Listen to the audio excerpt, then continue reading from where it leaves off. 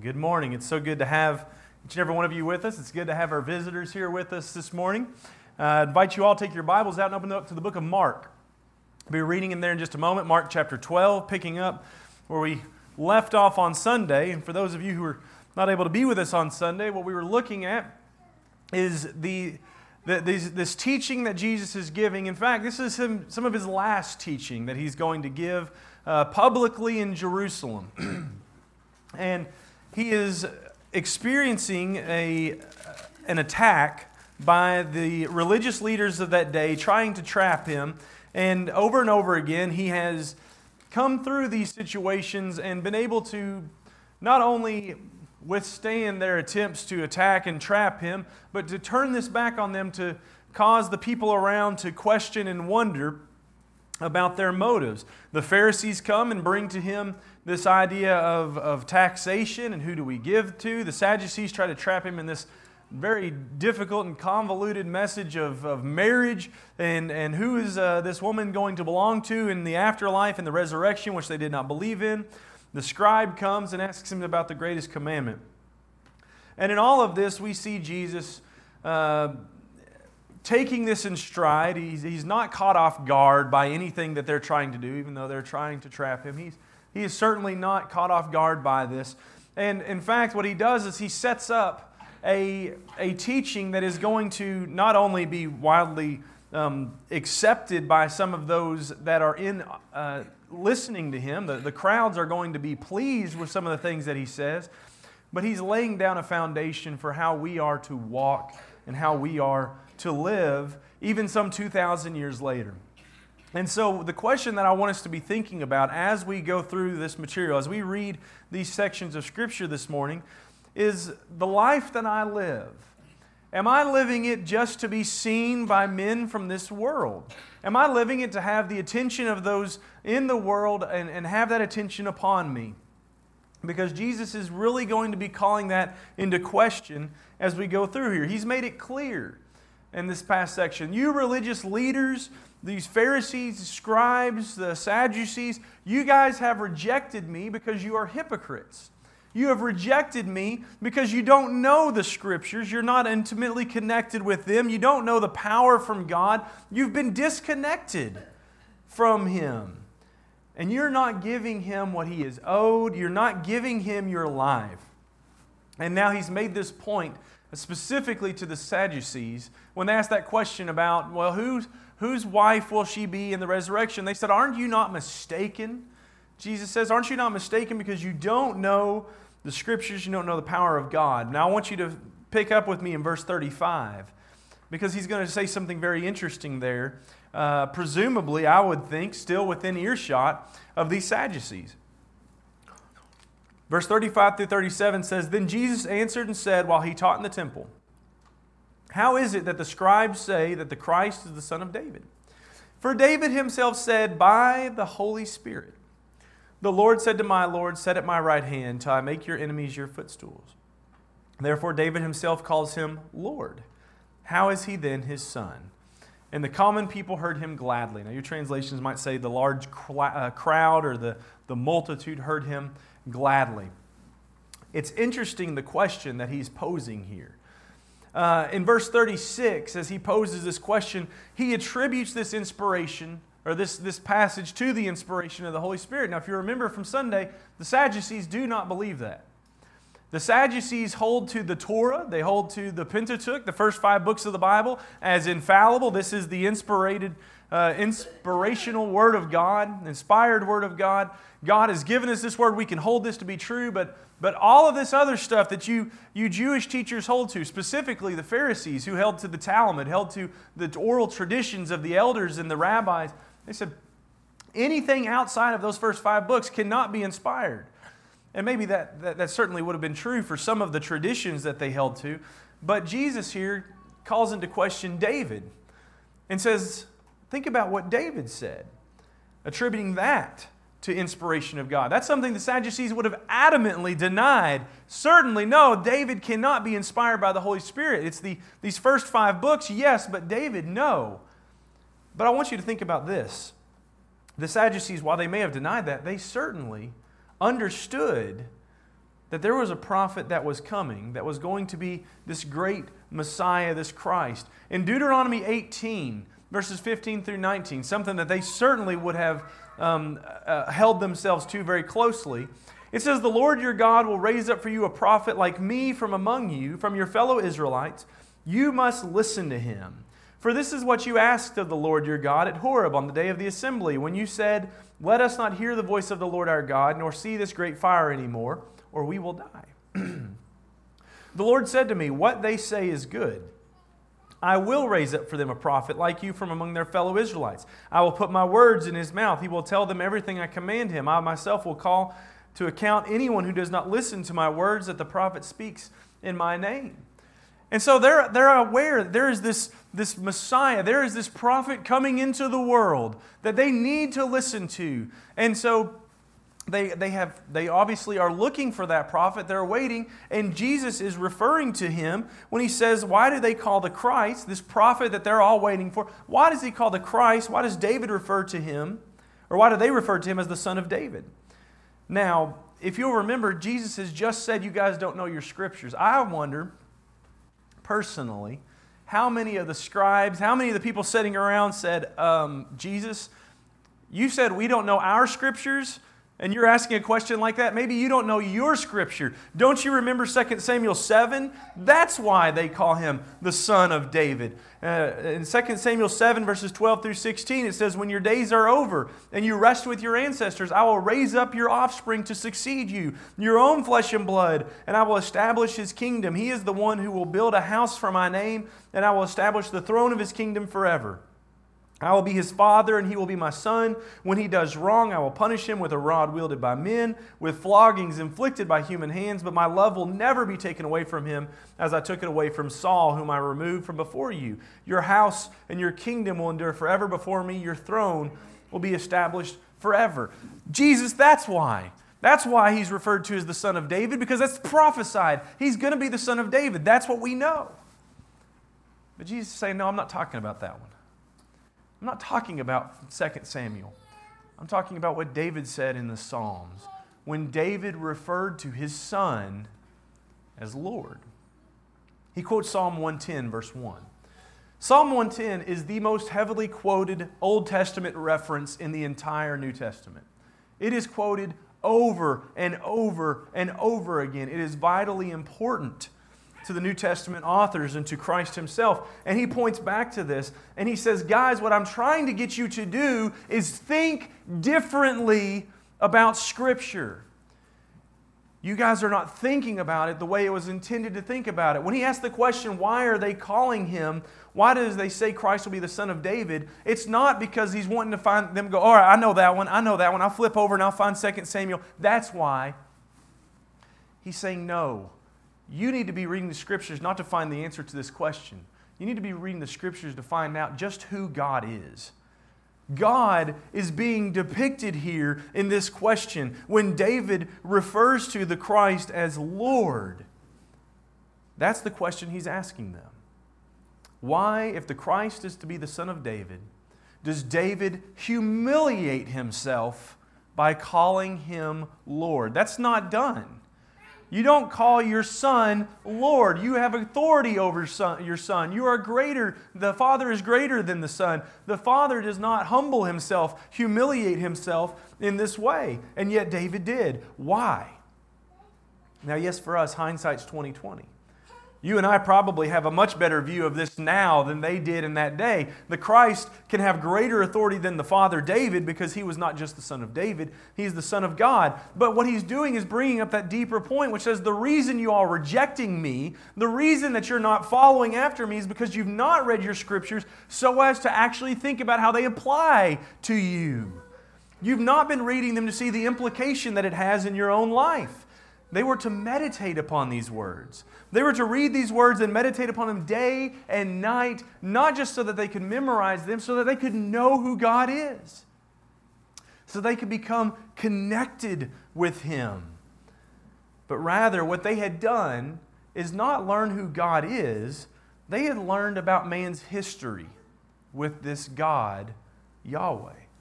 And I think we can be guilty of this as well.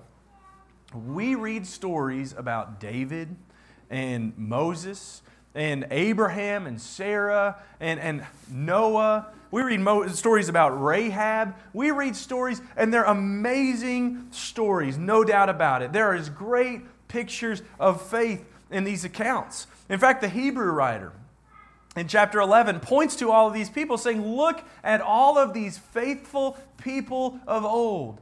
Look to Moses, look to Abraham, look to Abel, look at these faithful people. And then he says at the beginning of chapter 12, because of this great cloud of witness, because of all of these witnesses to God, lay aside the sins, all the things that hold you back, and look to Jesus.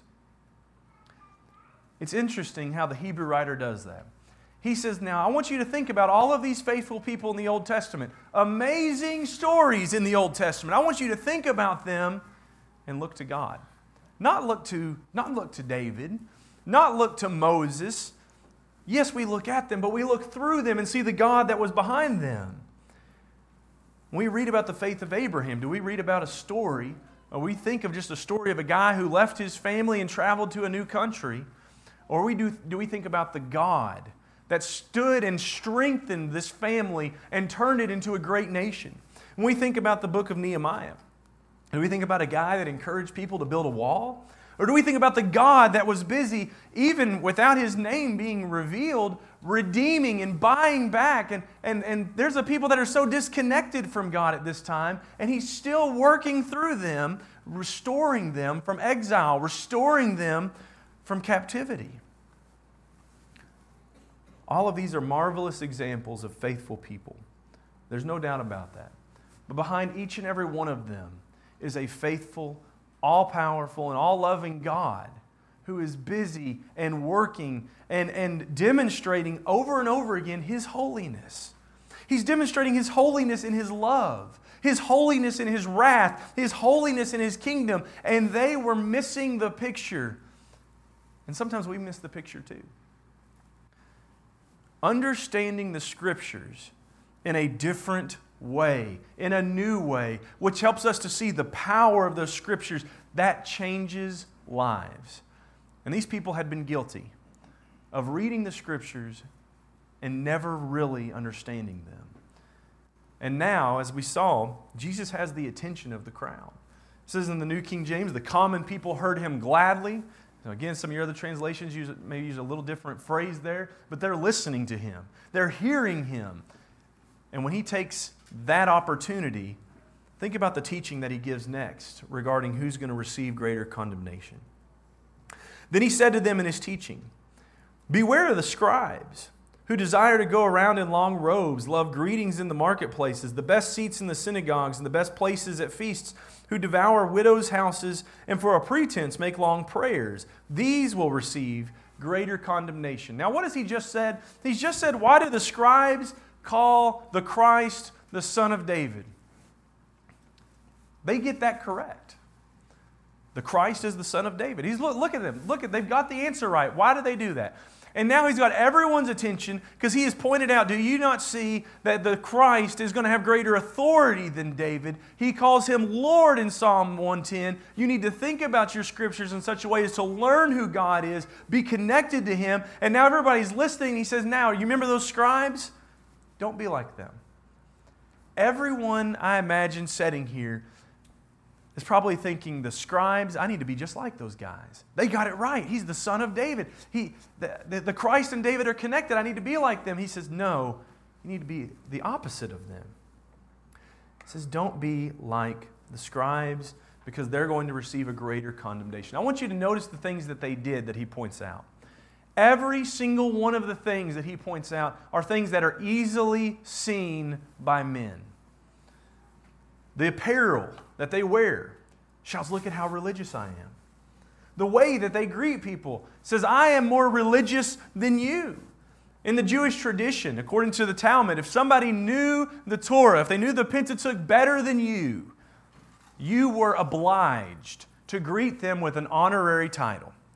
Rabbi, teacher, master. You were obliged to go to them and show them this honor when you talk to them. They wanted everyone to see them for who they were.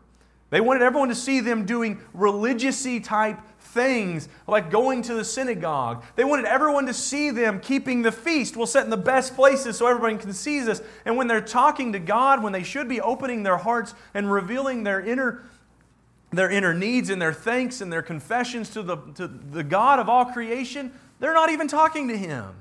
They're talking to anyone who's within earshot. They want you to hear how religious I am with how many words I can speak to God. And all the while, Jesus says they're destroying the most vulnerable people around them. People like the widows. And He says they devour the widows' houses. This was a people that had no help. This was long before the women's empowerment movements of today. And these women, they needed a man. Whenever they died or whenever their husbands passed away and they were looking for someone to take care of them, if they were beyond an age where they could remarry, they were at the mercy of their children or the mercy of anyone who would help them in some benevolent way. They needed help. And what were these scribes doing? It says devouring their houses. I picture that as them going to them and say, oh, you can't provide for yourself. You can't take care of this house. You can't maybe pay the payments that you need to be able to own this land, whatever it is. I'll just take all that off your hands for you, and you won't have any of that, but you won't have your problems anymore. Whatever it is they were doing, instead of helping these people, Jesus says you're devouring them. You're destroying them. And He says, don't be like that. And certainly, these attitudes are still alive and well today. We still need the warning not to be like the scribes.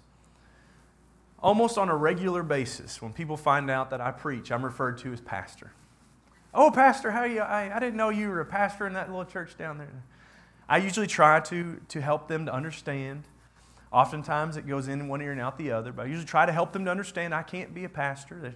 First of all, there needs to be a plurality of pastors. And second of all, according to Scriptures, I doubt whether I'm qualified to serve as a pastor. And they say, oh, okay, I get it. Sometimes they'll get it. They say, okay, well, you're the evangelist, preacher man. You're the minister. And while those are true, I still, as you all have known me for the last 4.5 years, just rather go by the name of Kyle. I'm just Kyle Blevins. I'm just working in the kingdom, and that's all I want to be. I don't want any other honorary titles. But that's not what a majority of our culture desires. We want something that glorifies us in some way, something that sets us apart from others. And that's true in many other ways, not just in a title that we receive. What about the way that we look? We like to look righteous more than sometimes actually be righteous. I heard a joke just a week ago or so. A guy said that he said this guy was praying to God and he's opening a business. I think he was going to be a plumber. He's opening his business and he's creating business cards. And he says in his prayer, he kneels down before God and says, God, I'm really torn. Should I put a cross on my business card or a little fish on my business card to let people know that I'm a Christian? The joke goes, God responded back, why don't you leave them both off and see if people can still tell? Do we like to look religious rather than act religious? You know, we're going to leave here in a minute and go to lunch, and people look at us and they're all dressed up for services. Does it feel good for people to think, hey, that person right there, they've probably been in church today. Look at them. They've been in church today. They've been doing churchy sort of things today. Who are we glorifying? Are we glorifying ourselves? Or are we glorifying others? Are we glorifying God? Now, I am not saying that if someone refers to you in some honorary title that you have somehow become a sinner. I'm not saying that if you dress up for church services, you have become a sinner. I want you to be seen by the world as different. God wants you to be seen by the world as different. He calls us, in Peter's epistles, we're told that we are to be a strange people. We are to be different from this world. We are to stand out. If we just blend in with everything else, with all the wickedness and all the hate and everything that's happening in this world around us, we're in sin. We need to stand out. I'm not saying that if your prayers are long and wordy that you're in sin. You know, next Sunday we're going to have a prayer service. And if it takes us 4 hours to get through the prayers of that prayer service, amen. Let it be. We'll be here for 4 hours and we'll open our hearts and we'll pour them out to God.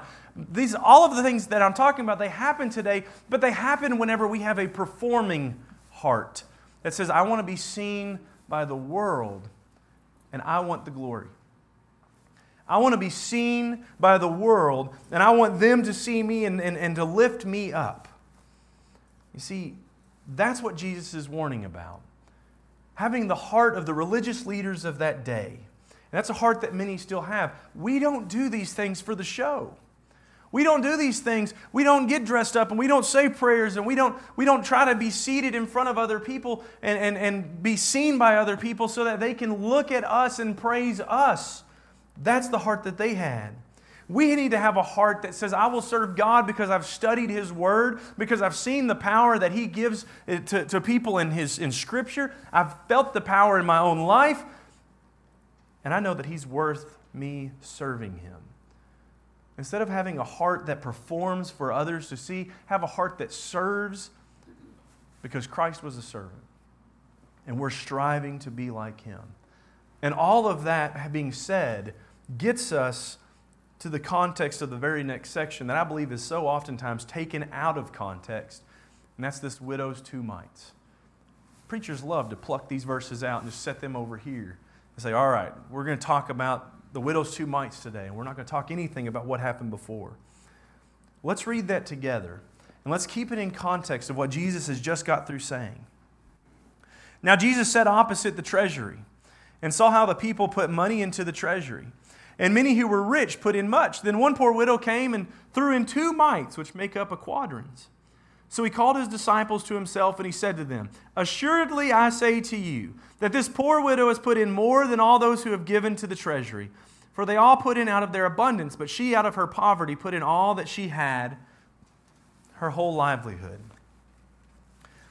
How many times have you heard this section preached solely, just ripped out of context? We're going to sit this over here, and it's all about giving.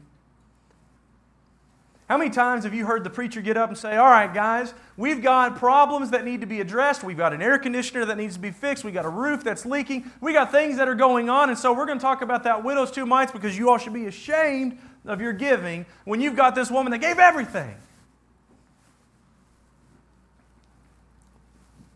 Is this section about giving? Of course it is. They're standing in front of the treasury. I'm not saying it's not about giving. They're there watching people give into the treasury of the temple. It's absolutely about giving. But is it about the monetary value of their gift?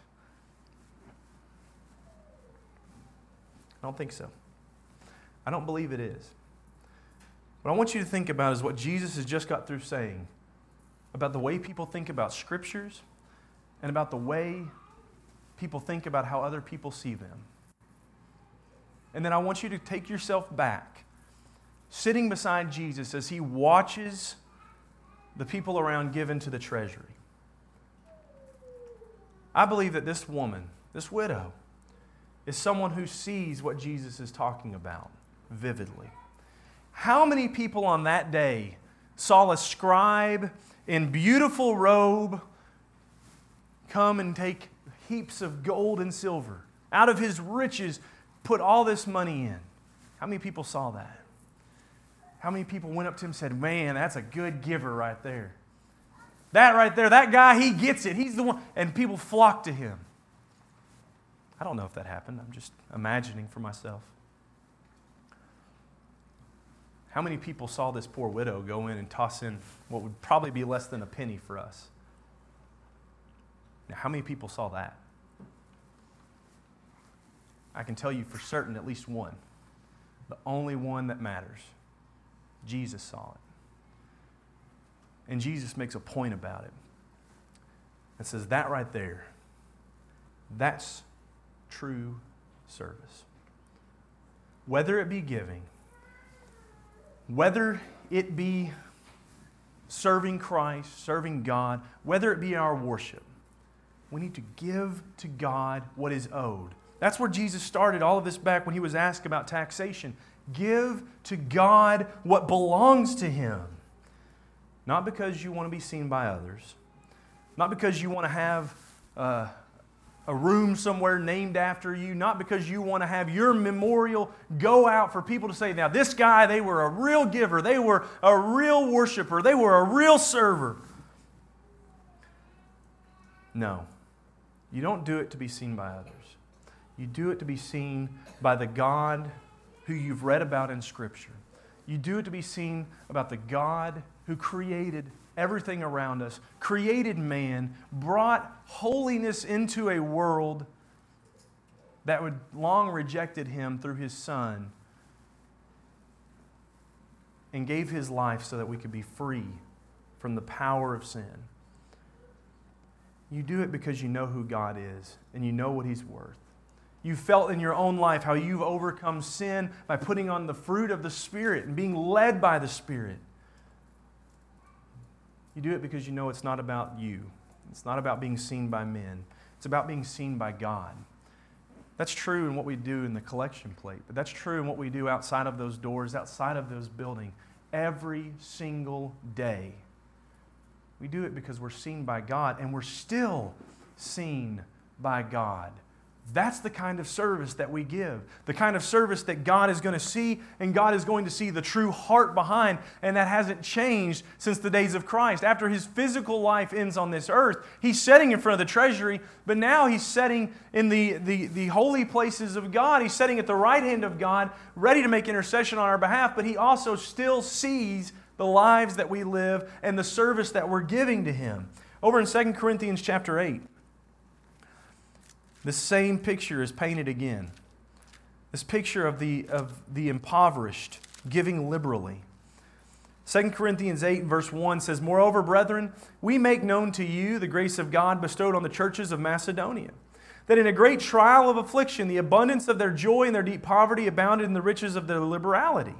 For I bear witness that according to their ability, yes, and beyond their ability, they were freely willing, imploring us with much urgency that we would receive the gift and the fellowship of the ministering of the saints, and not only as we had hoped, but they first gave themselves to the Lord and then to us by the will of God."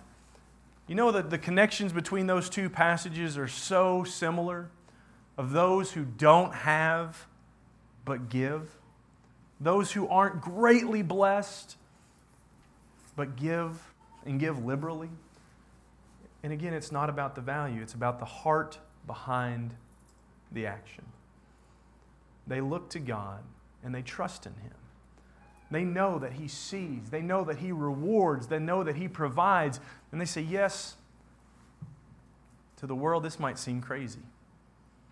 To the world it seems crazy to set aside a couple of hours a week to come and worship God. But God sees that. To the world it seems crazy to set aside time that you could have been doing whatever you wanted to do to go help someone in need. But God sees that. And we need to trust in Him that what we are giving is going to be seen by Him and that He is going to reward us. He is going to provide for us. We are not truly losing anything. Rather, we are gaining in Him. And I think what all of this boils down to, what Jesus is bringing up here in Mark, is this attitude that was in the scribes and the Pharisees and the Sadducees that said, I want to be seen. I want to have the power. I want to be heard. I. It was all about them. Everything they did was about them. And I think we need to read James chapter 4 to make sure that we don't fall into that same category. The first 4 verses, he says, Where do wars and fights come from among you? Do they not come from your desires for pleasure that war in your members? You lust and do not have. You murder and covet and cannot obtain. You fight and war, yet you do not have because you do not ask. You ask and you do not receive because you ask amiss, that you may spend it on your pleasures. Adulterers and adulteresses, do you not know that friendship with the world is enmity with God? Whoever therefore wants to be a friend of the world makes himself an enemy of God. There are many people today, there may even be some in this very room, that can hide their true motives, their true thoughts from the rest of the world. Why do you think Jesus had to say, don't be like the scribes? Because on the outside, the scribes looked beautiful. They looked righteous. They looked like what everyone else needed to try to be. But on the inside, they were white. He says, you're whitewashed tombs. You're full of dead men's bones. You can hide it from the rest of us. You can hide it from me. You may even be able to hide it from yourself, but you can't hide it from God. God sees. So are we living to be seen by Him, or are we living to be seen by others?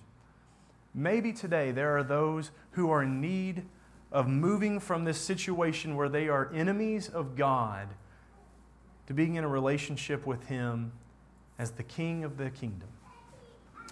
There are two options that are given us in Scriptures to rectify being an enemy of God. In Romans chapter 5, Paul starts talking about that. In chapter 5, he starts talking about how we have been moved from being an enemy of God to a friend with God through the death of His Son Jesus, who gave His life for us at a time not when we deserved it, but at a time when we were at our utmost wicked. But in chapter 6, he reaches out to these people who have already accepted the blood of Christ, accepted the kingship of Christ, knelt their knee down to Him in submission. And he says, do you remember? Do you remember how you came to be a friend of God? Do you remember how you moved from enemy to being a member of the kingdom? Speaking to children of God, he reminds them, saying, don't you know that those of us who were baptized into Christ Jesus were baptized into His death? We need to accept Jesus into our lives. We need to accept Jesus as authority over our lives. We need to accept Jesus' blood as the solution to the problem of sin in our lives. And to do that, we have to submit ourselves to Him. If He's going to be the King, we have to do what the King requires. In Mark chapter 16, He's going to say that he that believeth and is baptized shall be saved. He that believeth not shall be condemned. What He's telling us is if you want to be a part of my kingdom, this is the way to enter in. I'm the gate. I'm the entrance to the kingdom. And you have to come through me. But many do that and then fall back into this friendship with the world and into worldly actions and into acting as an enemy of God once again. And if we are honest with ourselves, if we won't be, as John writes in 1 John 1, liars who deceive ourselves saying, I don't have sin, I haven't committed anything wrong. If we will be honest and confess our sins and not hide them, if we will turn back to God and quit walking in that way and pray for forgiveness, John tells us He's faithful to forgive. And so ultimately, I need to ask myself this question: who am I? Who am I that God should be faithful to forgive me of my sins? I'll tell you who I am. I am a creation, created by an all-powerful God that He loves dearly. And that's who you are too. You are a creation of God, and He's watching you, and He sees you, and He is trying His best to pull you away from sin and away from Satan and away from eternal fire because He longs to have you with Him for eternity. The question is, won't we listen to His call today? Won't we come to Him today? Won't we live a life recognizing that He sees us and that we need to be seen by Him? If we can help you begin that life today by coming to Him in obedience, or if we can help you to continue that life by returning to Him in repentance, won't you please let it be known right now? Come forward as we stand and as we sing.